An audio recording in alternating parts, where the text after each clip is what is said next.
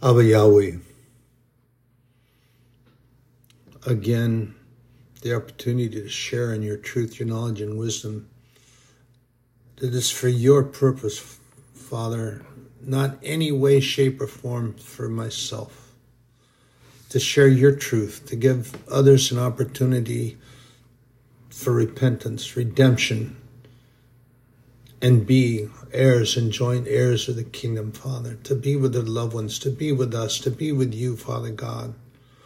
This is the goal, not for listeners, not for numbers, none of that, Father. None of that matters. What matters is that it is your word, your truth, your knowledge, and your promises, Father, that I share. That's just it, period. Abba Yahweh Aman, Yeshua Aman, Parakletos Aman. So, that might sound kind of odd to some folks, but I've been studying and doing some really good reading, and this reading for my class, actually. But here's an important thing that came up.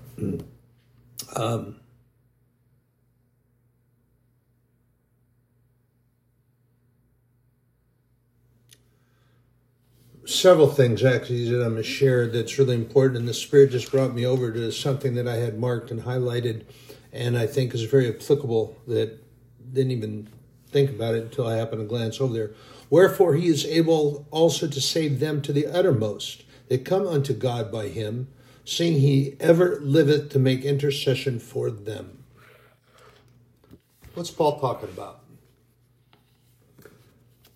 Paul is talking about something that we always need to be doing. Always need to be doing.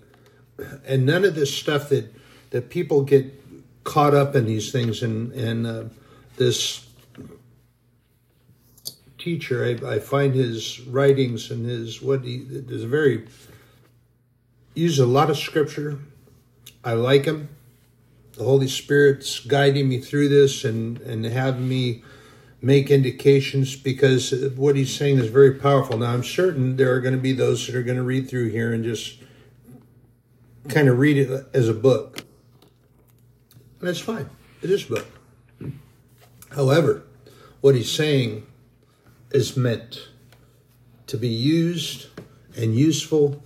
And there are going to be those, and I've shared this with you before, that there are those that claim to be Christian and those that are not within the body of the church. They are called label heads, self-proclaimed. They like taking these little pieces of tape and put the word Christian on it, and then they tape it to their forehead. Why do they do that?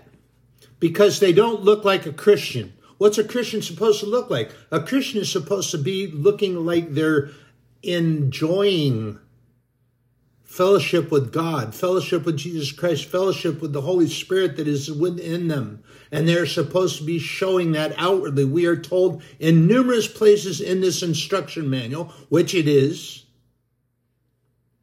that's one of our instructions, that we're supposed to be walking through life and showing that the Lord is in our heart. And how do we do that? We reflect that outwardly.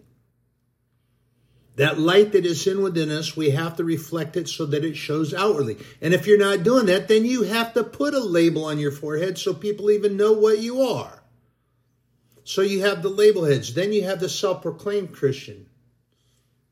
Don't act like it. Don't show it out. But they tell people, yeah, I'm a Christian. I go to such and such a church. Well, how come I've never seen you at any of the programs? How come I've never seen you in any of their outreach? How come I've never seen you at any of the get-togethers? How come I've never seen you invite anybody to any of the church barbecues? How come? Because you're self-proclaimed, you're not real. So, brothers and sisters, this is very important. Our high priest, which other places in the scripture tell us that Jesus Christ is our high priest, and he is in constant intercessory prayer for us. Reach out and grab on. Reach out and grab on. So this is a very good read, very profound, and I pray I want to make sure that I'm not falling into this. I don't want to be in there. This is God's business. This is God's work, and this is for him. This is one of the reasons I took my name off the podcasting. I don't get sponsorship or any of this stuff because it's not for me. This is about God, reaching out for God so that others have an opportunity. That's it. This isn't for me. So here's one of the things, and we have to remember, this is also very important because this is something that I've shared with you before, and you have to pay attention to this. There's a warfare that's going on, whether people like to use that term or, they try to soft soap the gospel, they try to honeycoat it, they try to sugarcoat it. They get very apologetic by using terms like warfare or army or armor of God. They don't even like to talk about the armor of God. That's actually written in a number of places. I think did I find that in Deuteronomy? I got to flash back and remember. But the first place that it was mentioned is way back in the 5th book of the Old Testament. It talks about the armor of God. And we have a number of places that are talked about that. And then in Ephesians 4, goodness gracious, you have those individuals that are going to gripe and complain about the term armor and warfare and such nonsense. And so then they want to get apologetic because you don't want to offend anyone. Or remember what the Bible tells us. What did Jesus tell us?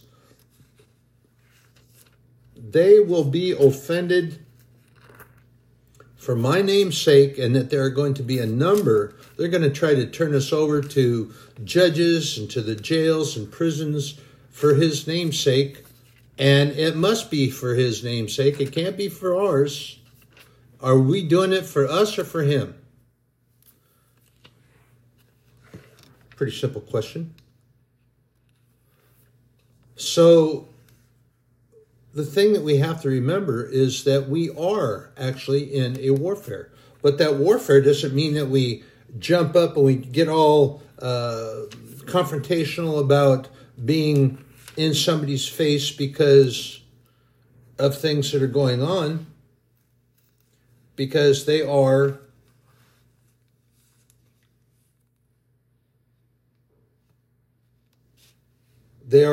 temporal. Those are carnal things. And that we have to remember that we are actually in a warfare, but not against those temporal things, but there are those spirits and those that are working for the devil that look to take us and keep us apart from God.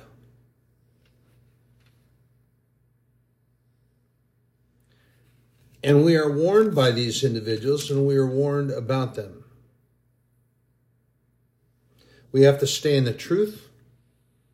We have to always be in the truth, and that truth comes from God. And there is a warfare going on over our intimacy with God. Satan wants to keep us apart from him, keep us separated from him. And there is a spiritual warfare that goes on for our minds and our soul. And it comes after us in the form of white noise, and the devil gets us all caught up in agitation.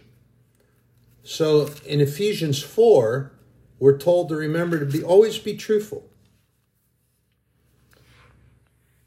And that we walk and be worthy of the vocation that we're called. What's that vocation? That's what we do. God called us.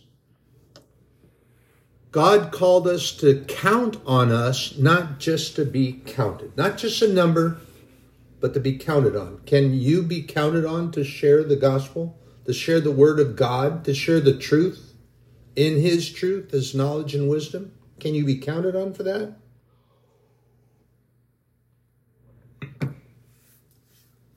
I've read this and found it to be so that, and sadly actually, that God has more faith in us than we do in God at many times. People, well, how am I supposed to have faith in something I can't see? Oh my goodness, here we go. Now it's time for Raven and his analogy again.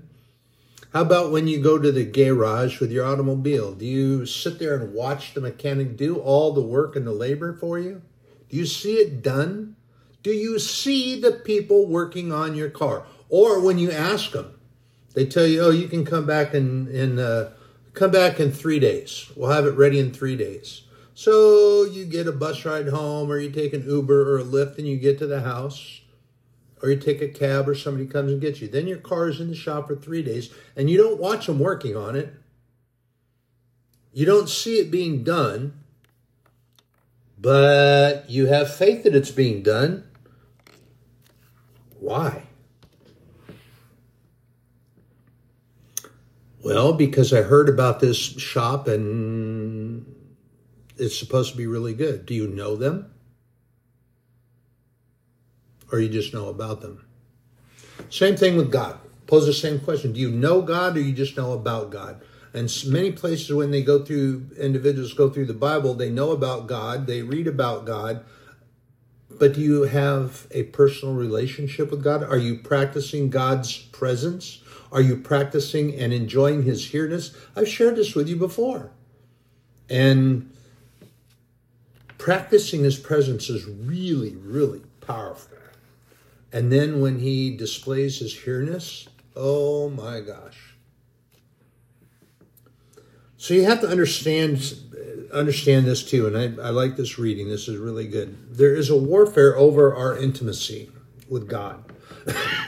Satan does not want us to have a personal or intimate relationship with God, but God desires that greatly. We are his children. You hear what I'm telling you? God is our heavenly Father. What did Jesus, when he taught the disciples, when the disciples said, Rabbi, teach us how to pray. Our Father who art in heaven, hallowed be thy name. Thy kingdom come, thy will be done on earth as it is in heaven. What is he telling us? He's telling us that we pray to our Heavenly Father, our holy Heavenly Father, Abba Yahweh. That's why I call him that. Abba, Father, Yahweh, maker of all things made. That's the first permissive name that God told us that we could use to call him. First he told Moses, you tell them I am sent you. If they want to know, tell them I am. And then he permitted us as his children to call him Yahweh, maker of all things made. And then those that decided that they were more holy than anybody else because they were priests and took care of the temple, that they were going to say that you can't use the whole word. You can only say Yah or Hweh. You can't put it all together because it's too holy. And only the high priest can do that. And he can only do that inside the Holy of Holies. But you can't use the name that God told you that you could use. Can't do that. Only we can do that. This is the problem that wasn't so much a problem, but this is the confrontation that the Pharisees kept bringing up, and they stirred up because Jesus tried to tell people that that was not necessary, but they were upset because Jesus was basically telling people they didn't have to deal with them anymore. But they were getting paid for things. They were get their little minstrels and instrument players to go to funerals, and they were getting paid for it. They were getting paid to come and pray over somebody that had a demonic spirit. They would come and cleanse the house and do all these other things and get paid for it. And this is one of the first things that agitated them. Wait a minute, who is this guy? And he's not getting paid for it? He doesn't seek credit for this? What? Oh boy, this is going to make it hard for us to get anywhere now. Which is the same thing when Paul, when they were, I apologize because the name of the city just went right out of my head right now. Just as I was about to say, Paul and his apostle, they went to the city and they were praying there, and they found that there was one of the city elders or leaders, and he had this person who was claiming to be a prophet of God, and they were getting paid. They were making money on people coming to them, but they weren't really of God. And they were being led by demonic spirits. Paul came and prayed over them, cast the demons out. And then that little sorcerer, or whatever you want to call them, I'm going to have to look that up and find out exactly where that is, share it with you. I'm sorry, I apologize for that. But they got mad at Paul. They were actually they were going to kill Paul. And so he was snuck out of the city. If you remember, they got snuck out so that they wouldn't be killed.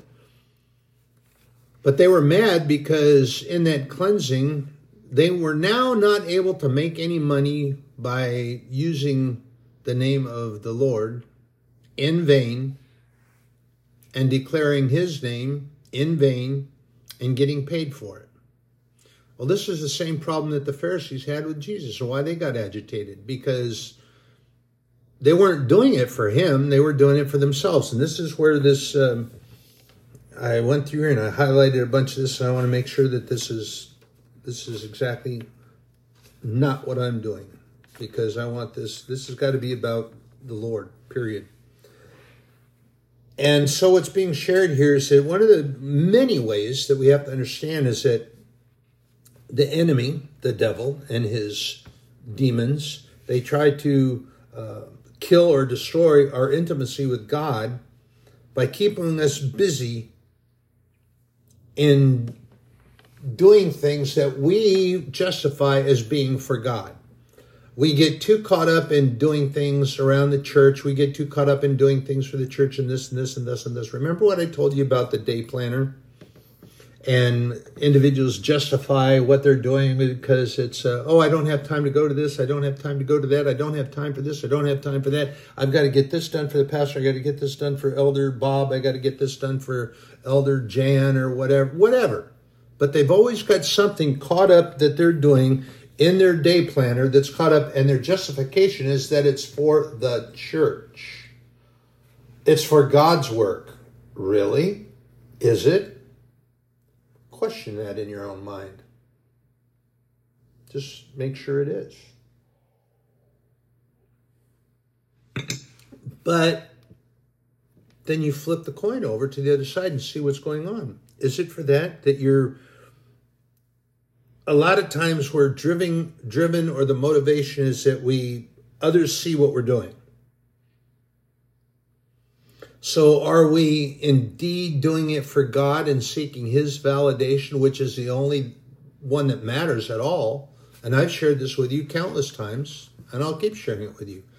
God's validation for me is the only validation that matters. What anybody else says, I don't care. My credentials come from HSU, Heaven Sent University. My chancellor is my Abba Yahweh, Father God. Vice Chancellor is his only begotten Son, Jesus Christ. My guidance counselor is Parakletos, the Holy Spirit. The only validation, if it doesn't fit your criteria or what you think, I don't care, because your validation is not what matters. You have to understand, brothers and sisters, what man or mammon say does not matter. The only thing that matters is God. So this is what we need to be. Are you seeking approval from God, or trying to impress others by having them see you doing all this stuff and, oh my goodness, they're so busy, they're so busy, they're so busy. Look at them, they're so busy around here. Oh, everything just runs so well because of them. Well, guess what? You're not the only one working in the church. There are other people that do that. Are you doing all the janitorial? Are you doing all the barista stuff? Are you doing all the electronics, the maintenance? Are you doing all the tech stuff? So it's not you doing all these things. You might be doing a lot of stuff. But are you doing it to get everybody else to pat you on the back and say, oh, atta boy, atta girl, wow, wow, wow, you're really doing a lot for God. Are you doing it for God, or are you doing it to get the recognition from everybody else that's in the body of the church? Do you need that recognition? Because you have that need to be recognized? Or are we trying to feel good about yourself? Or feel validated?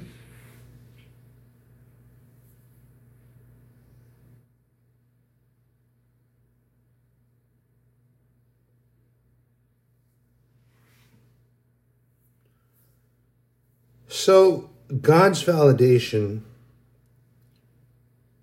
is a purity of love. His love in us, for us, to us, poured out on us. That's the validation that matters.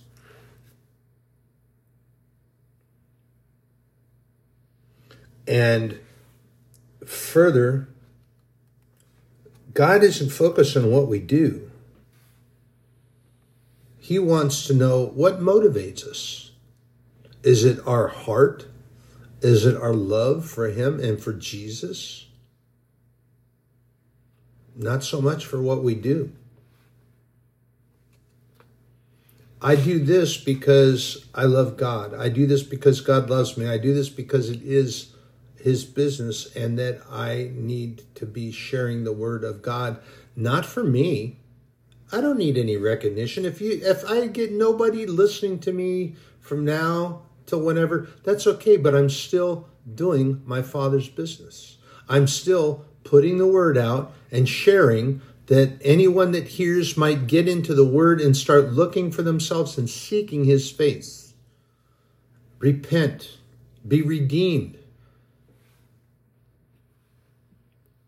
Remember, I'm going to share it with you again. Jesus, Emmanuel, Christ. Jesus, Savior, Redeemer. Emmanuel, Christ in us, God in us, God with us. Christ, anointed of God. So it's not just a first, middle, and last name. And then, of course, we can say Bar Joseph because his earthly father was Joseph. Jesus, Emmanuel, Christ, Bar Joseph.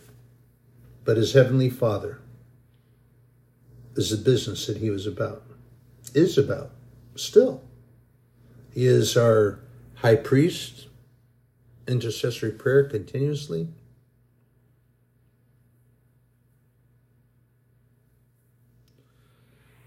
And what I really, really, really pray, and this is the important part of making sure that you're not doing it for validation of man or mammon, and that you're doing it for your love for God and love for Jesus, not to be validated by man or mammon. But in Matthew 7:22-23, when Jesus, Jesus shares that many will say to me on that day, Lord, Lord, did we not prophesy in your name? And in your name cast out demons, and in your name perform many miracles? We did it in your name, in your name, in your name, in your name. Look at all that we did. Look at everything we did. But it wasn't for anything other than being recognized by others. It wasn't for God. They were doing it for validation of man or mammon. And what does Jesus say? And Jesus said, I will declare to them, I never knew you. Depart from me, you who practice iniquity or lawlessness.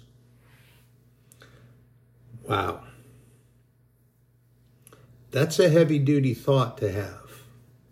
My thought is that when I get home, I want him to say, oh, welcome home, my good and faithful son. It's good to see you. It's going to be good to see him. And that is total validation. In a nutshell, I don't need anybody to validate what I'm doing here and say, oh, wow, and clip you. I don't even, look, let me share something with you. And I'm going to not for, I hesitate almost because I'm not looking for any validation for this, but there's little things that I can do counts and I can check on things and so forth and so on. What I do is I hit the speaker, I hit the publish, and then I type in a couple little things and I put in some scriptures and then I share it to the media page and let it go. I don't care what my numbers are. I don't care. I get no sponsorship for doing this. My sponsorship is from God, and that's what matters. I'm doing it because it's his business, and that's what matters. I'm not doing it for numbers. I'm not doing it for sponsorship. I don't do, if I put sponsors, I'd have to have commercials in here, and they'd have to break in and say such and so forth and so on. And I don't want to do that. And I don't want to do that because this is his business and this is not about me. That's why my name's not even on here anymore. I took that off there because that was too much about me.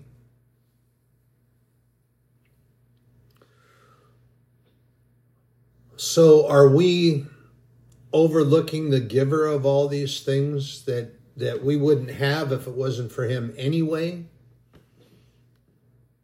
Because of our... and I like the way this was put. And this goes with all those that fill up their day planner with all these activities that they've got to get done for the church. Is this preoccupation that they have in building a spiritual resume? I like that term. I like the way he put that, so I'm borrowing it. So that's what he wrote. So are you busy trying to build a spiritual resume so that you can share with other people while you're sitting around having a lunch after church or coffee and say, oh yeah, I was doing this and I was doing that and this and that and this and that. And then maybe if you move to another church, another part of the country, you go to another church and you submit that resume instead of praying for the guidance of the Holy Spirit. And you submit that saying, oh, look what I did over here. Look what I did over there. And this church did that and this church did that because of me. Because of what I was doing spiritually for God. I was doing that for God's house. Were you? Were you doing it for God's house or were you doing it for self-recognition?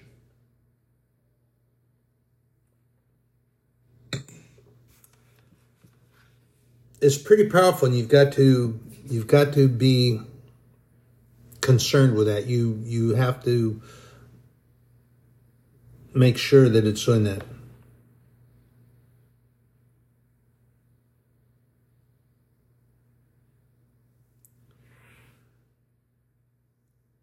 And I like this too, and he admitted to this, so this is why I have to pray about this and make sure that I'm not doing this. Pardon me, is that this gentleman is sharing that he began to realize and understand that he was not really excited about and motivated by Jesus or that intimate relationship with him, and he was motivated not by Jesus but by what he was going to get done for him. Yeah, I kind of chuckle because that's what we all tend to do. I want to make sure that that's not what I'm doing. And I wouldn't be doing it if it wasn't for him anyway. See, this is one of the things that we tend to forget a lot of. When you get up in the morning, that first breath you draw is by the grace of God. Tomorrow is not promised, and your life is but a vapor and a mist. It could be gone with the blowing of the wind. Where's the wind come from? God. So, what is your motivation? Are you motivated by God and Jesus Christ, who came down here? Anyway, let me remind you of this. Let's get a picture of this. Here is the only begotten Son of God, who was with God from the beginning. The word, and John shares this with us. Maybe I should go back and read John 1:1 for y'all. In the beginning was the Word, and the Word was with God, and the Word was God. The same was in the beginning with God. All things were made by him, and without him nothing made that was made. In him was life, and the life was the light of men. And the light shineth in the darkness, and the darkness comprehended it not. There was a man sent from God, whose name was John. The same came for a witness to bear witness of the light, that all men through him might believe. He was not that light, but was sent to bear witness of that light. That light was the true light, which lighteth every man that cometh into the world. He was in the world, and the world was made by him, and the world knew him not. He came unto his own, and his own received him not. But as many as received him, to them he gave power to become the sons of God, even to them that believed on his name. That's pretty powerful right there. So here comes this king, our king, the only begotten Son of God, who came and stepped off of a throne that was in the kingdom of heaven and left behind heavenly attributes, things that he could have had with him and done all. And here's the other thing too. Remember this, that he could have called. And I love that old song. It makes me cry when I think about it. I'm getting ready to well up right now. He could have called 10,000 angels to destroy the world and set him free. Yet he did not. And he was placed on Calvary's tree, nailed to that cross for your sake and my sake, and for anyone who believes and wants to have an opportunity to repent and be forgiven, to be received into the family of God and be an heir and a joint heir with Jesus Christ in the kingdom of heaven. That's why Jesus came. John 3:16. He didn't come for any special race, color, ethnicity. He didn't come for any of that. He came for whomsoever will. So are we doing what we do for him? Or are we doing what we do for our sake? To build up our spiritual resume. And I'm actually I got to pray about this because, I'm going through this study course in this class. Why? I mean, it's a good thing. I want to be drawn into the deeper water. I prayed about it, but I got to pray about it again and make sure that I am here doing this for the very reason that I asked God to begin with. I believe his response was affirmative because, he made it happen, made it possible for it to happen. But we have to remember too, that this is part of that spiritual warfare that goes on. And we have to remember that this happens all the time. And that the devil uses opportunities like this to get us agitated and to get us all worked up. And as I shared with you, that Ephesians 4 tells us to focus on certain things. Pardon me. And that we need to focus on truth. But in Ephesians 6, we are reminded too. I'm going to read this for you because this is very important. And there, as I said, there are individuals that they get all apologetic and they don't want to use this scripture because they think it's too army-like or too warfare. Well, too bad, so sad. It's the truth that comes from the scriptures, and it's the word of God, which is, as it's called, the infallible truths. There is no way that it can be bent or manipulated, or should not be, but man will always try. But here's the important thing. In Ephesians 6, starting at verse 12, or verse 11. Put on the whole armor of God, that we may be able to stand against the wiles of the devil. For we wrestle not against flesh and blood, but against principalities, against powers, against the rulers of the darkness of this world, against spiritual wickedness in high places. So what the scripture is telling us, what God's telling us in his guidebook, in his instruction manual, in our roadmap, what he's telling us is that we need to put this on. If this is not an instruction, I don't know what is. So again, I'm going to say for those of you out there that declare that this is not an instruction manual or a guidebook, and that it's, I don't know what the individuals are saying, but I've got problems with that, because this is an instruction. It says right there, put on the whole armor of God. That's an instruction. Put it on. And you got to put it on, and also reminding us that we're not against flesh and blood, but against the principalities, against powers, against the rulers of the darkness of this world, and against spiritual wickedness in high places. There are those that are working as minions of the devil, that are on this plane of existence and move around with us, and there are those that are not. I've shared with you before that God doesn't allow us to see those things because he's protecting us. They're scary. It's very scary if you saw what was going on that spiritual plane that is going on around us all the time, that our heavenly hosts, our heavenly angels are protecting us from those things that come against us on that spiritual plane of existence. It's very frightening. It's more frightening than anything you can imagine that comes out of Hollywood, Hippocrite. It's terrifying. And when God gave me that opportunity, I was both relieved and scared, because I knew that was what was coming out of that darkness that I couldn't see into the depth of that darkness. It was so dark. But I knew that something was there. But I also knew that God was protecting me. Abba Yahweh, Abba Yahweh.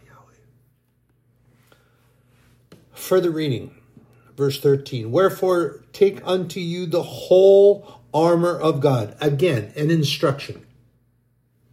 That ye may be able to withstand in the evil day, and having done all to stand. Why are you putting it on? This is why you're putting it on.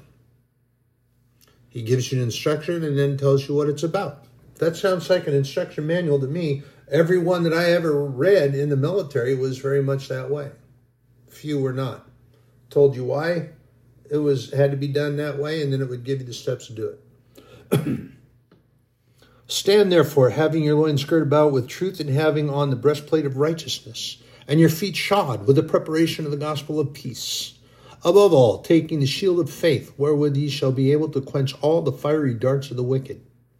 And take the helmet of salvation and the sword of the Spirit, which is the word of God, praying always with all prayer and supplication in the Spirit, and watching thereunto with all perseverance and supplication for all saints.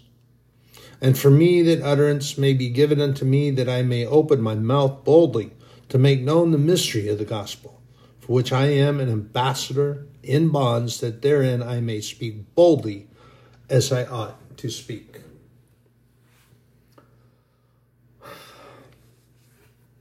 I don't know about some of these yahoos that are these, I share with you that they're theological wizards, that they declare that they know so much more than everybody else, and how they can declare that the Bible is not, and very informative and instruction manual like to me. I mean, it tells you to do it, and it tells you why you're doing it. So that sounds like instruction to me. But anyway, they can do that. If they choose to believe that way, I'll just keep praying for them. So are we doing these things that we're told to do? Are we doing it? And this is that our feet are shod with the preparation of the gospel, that we go out and we share the truth, the gospel, the good news. That's what the word gospel means. It comes from the Latin phrase gospel, good news. That's all the word means, good news. But we have to remember something, that the Bible, the entire Bible, and theologians had thought that they knew so much more. They separated the Bible, Old Testament, New Testament. Yeah, you have that. You have the history of the Bible that goes back, and a lot of people, when they read about it, they hear about God, they read about God, and they know about God. And then the gospel, the New Testament comes along, and then Jesus comes, and you start learning more personal things. But it's all gospel. It's all good news. So are we motivated by what we're going to get accomplished and having those around us to come up and pat us on the back of our armor and say, hey, all right, look what you did, look what you did, look what you did. And, I used to get that. People would come up and they always want to say something because I was providing some things for the kids and others.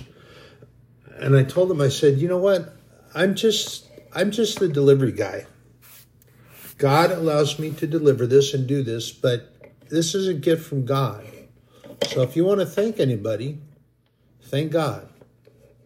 And it's a gentle rebuke, but I rebuke them because it's not from me. I couldn't provide it. I couldn't do it without God. And I gently remind him of that. I said, thank God, because he's just letting me bring it and share it with you. He's letting me be blessed by blessing you. So thank God.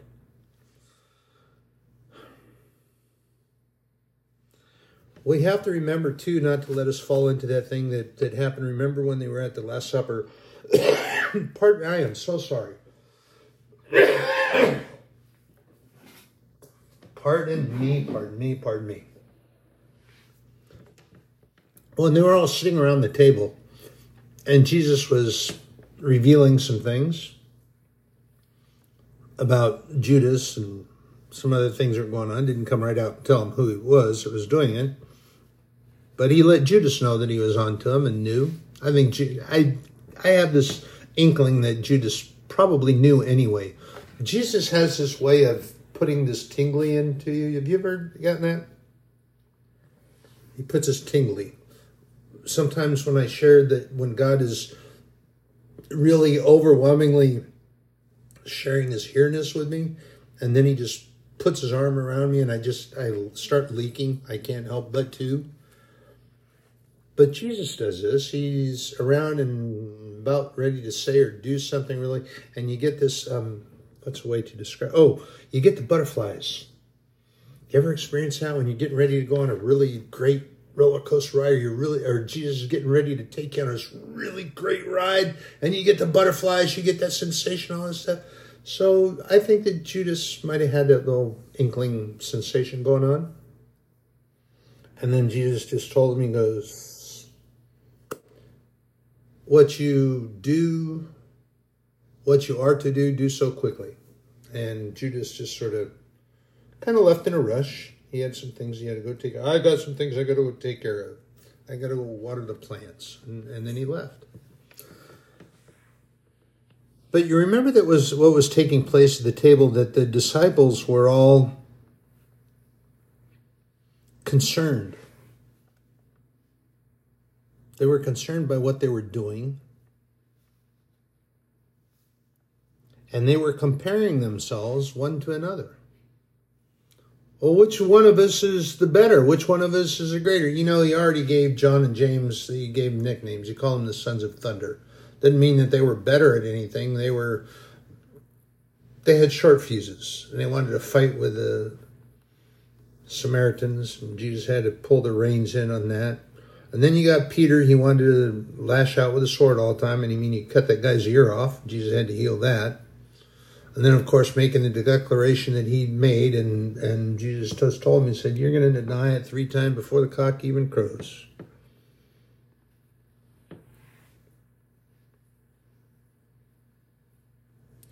So are we like that? We compare ourselves to others within the body and in reality are oblivious to Jesus? And that we weren't going to be able to do it without him and God anyway?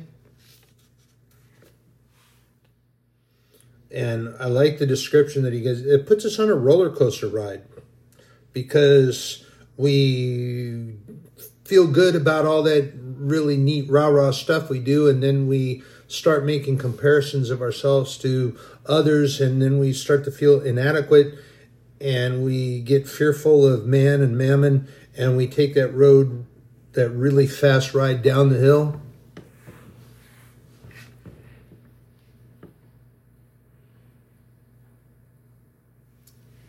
And then Jesus just reminds us, he pulls the brake on it. He says, you need to get off.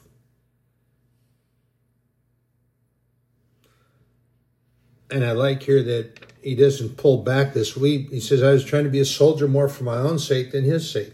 We are in the army, whether you like it or not, and you want to apologize for using that term, and you want to apologize for the armor of God, you do so. It's in the Bible. It tells us that we are. And remember this, keep in mind that the word army does not mean anything militaristic. It just means a really large amount of people. That's all it means, just a really big, large group of people, and we have come to make it something that it's really not even about. It's not anything militaristic. So get over that. And quit apologizing for that because it's used in the Bible. The Valley of Dry Bones is not talking about an army that was going to get up and grab shields and swords and all that and go out and fight. The Valley of Dry Bones was the nation of Israel. Their bones had become dry. They had given up. What does it say? If you read in Ezekiel 37 and just about the last verse, they had given up hope for themselves. They had done so themselves. So they had become dry. They had become dry and wasted. It wasn't anything except what they had done. So when Ezekiel was taken by the Spirit to prophesy, remember prophet? Remember what a prophet is? A prophet is one who listens in, inclines himself or herself to listen to what God is saying, to testify to that effect. And God said, and the hand of the Lord was upon me and carried me out in the Spirit. He was taken to the Valley of Dry Bones, meaning that he was given a vision by the Spirit of God. Given that dry bones. And God told him to prophesy. So I prophesied as he commanded me. And God's breath came into them.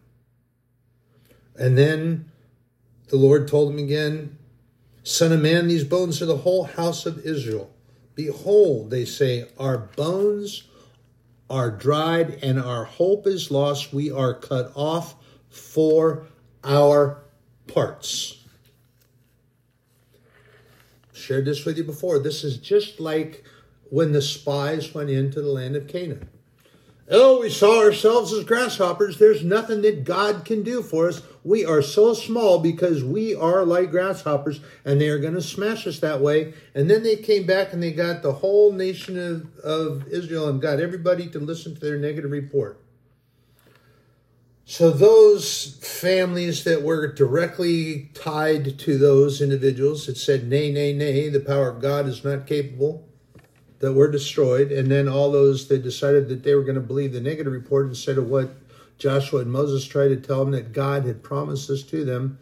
So that's why they wandered around for 40 years. But remember this.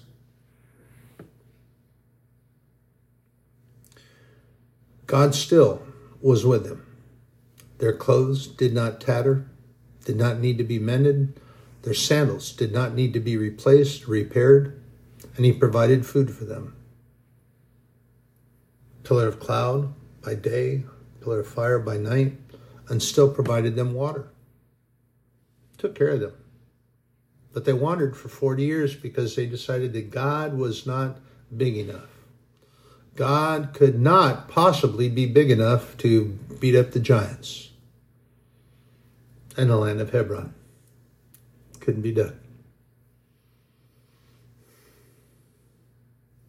And here's something that I always wanted to make sure that I shared, and it is important that we have to think, is that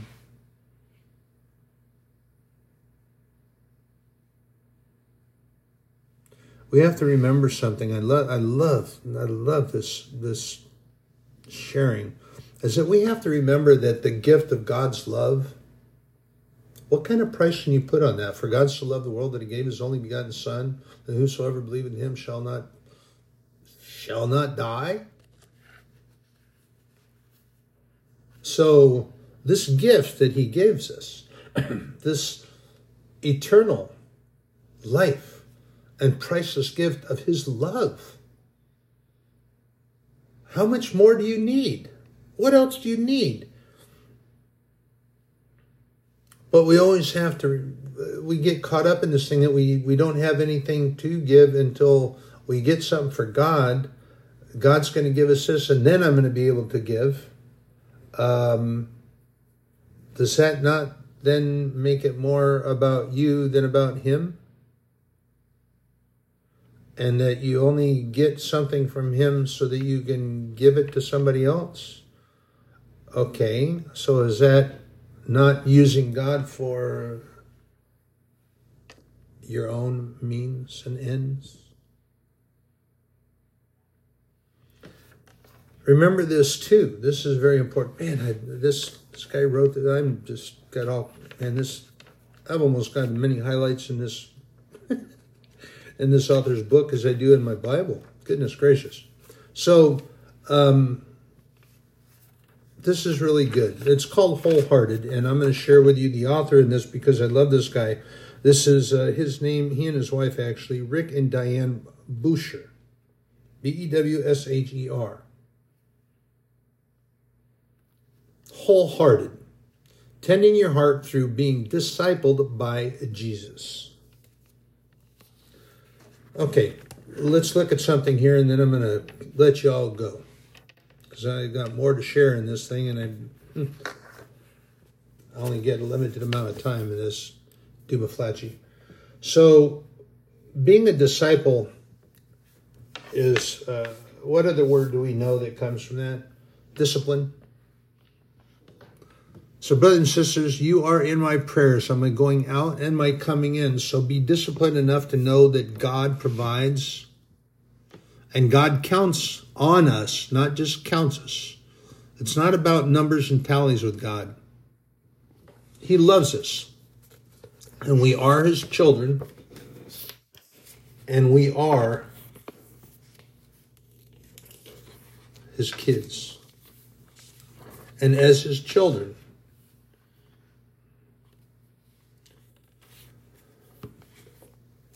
he loves us dearly. So brothers and sisters, just keep that in mind. Come to God, not for what you can give. And what was the thing? I think I shared this with you before. I can't remember. I wanted to. Maybe I was getting ready to, and I didn't. So, but it's very applicable. John F. Kennedy actually said this many years ago when I was a young man. I remember hearing before he was assassinated. I was young and remember when that happened, and actually school closed, and I wept almost a whole day. That was a hard thing because I really liked the guy. He was a very good president. He was a powerful man, good man, and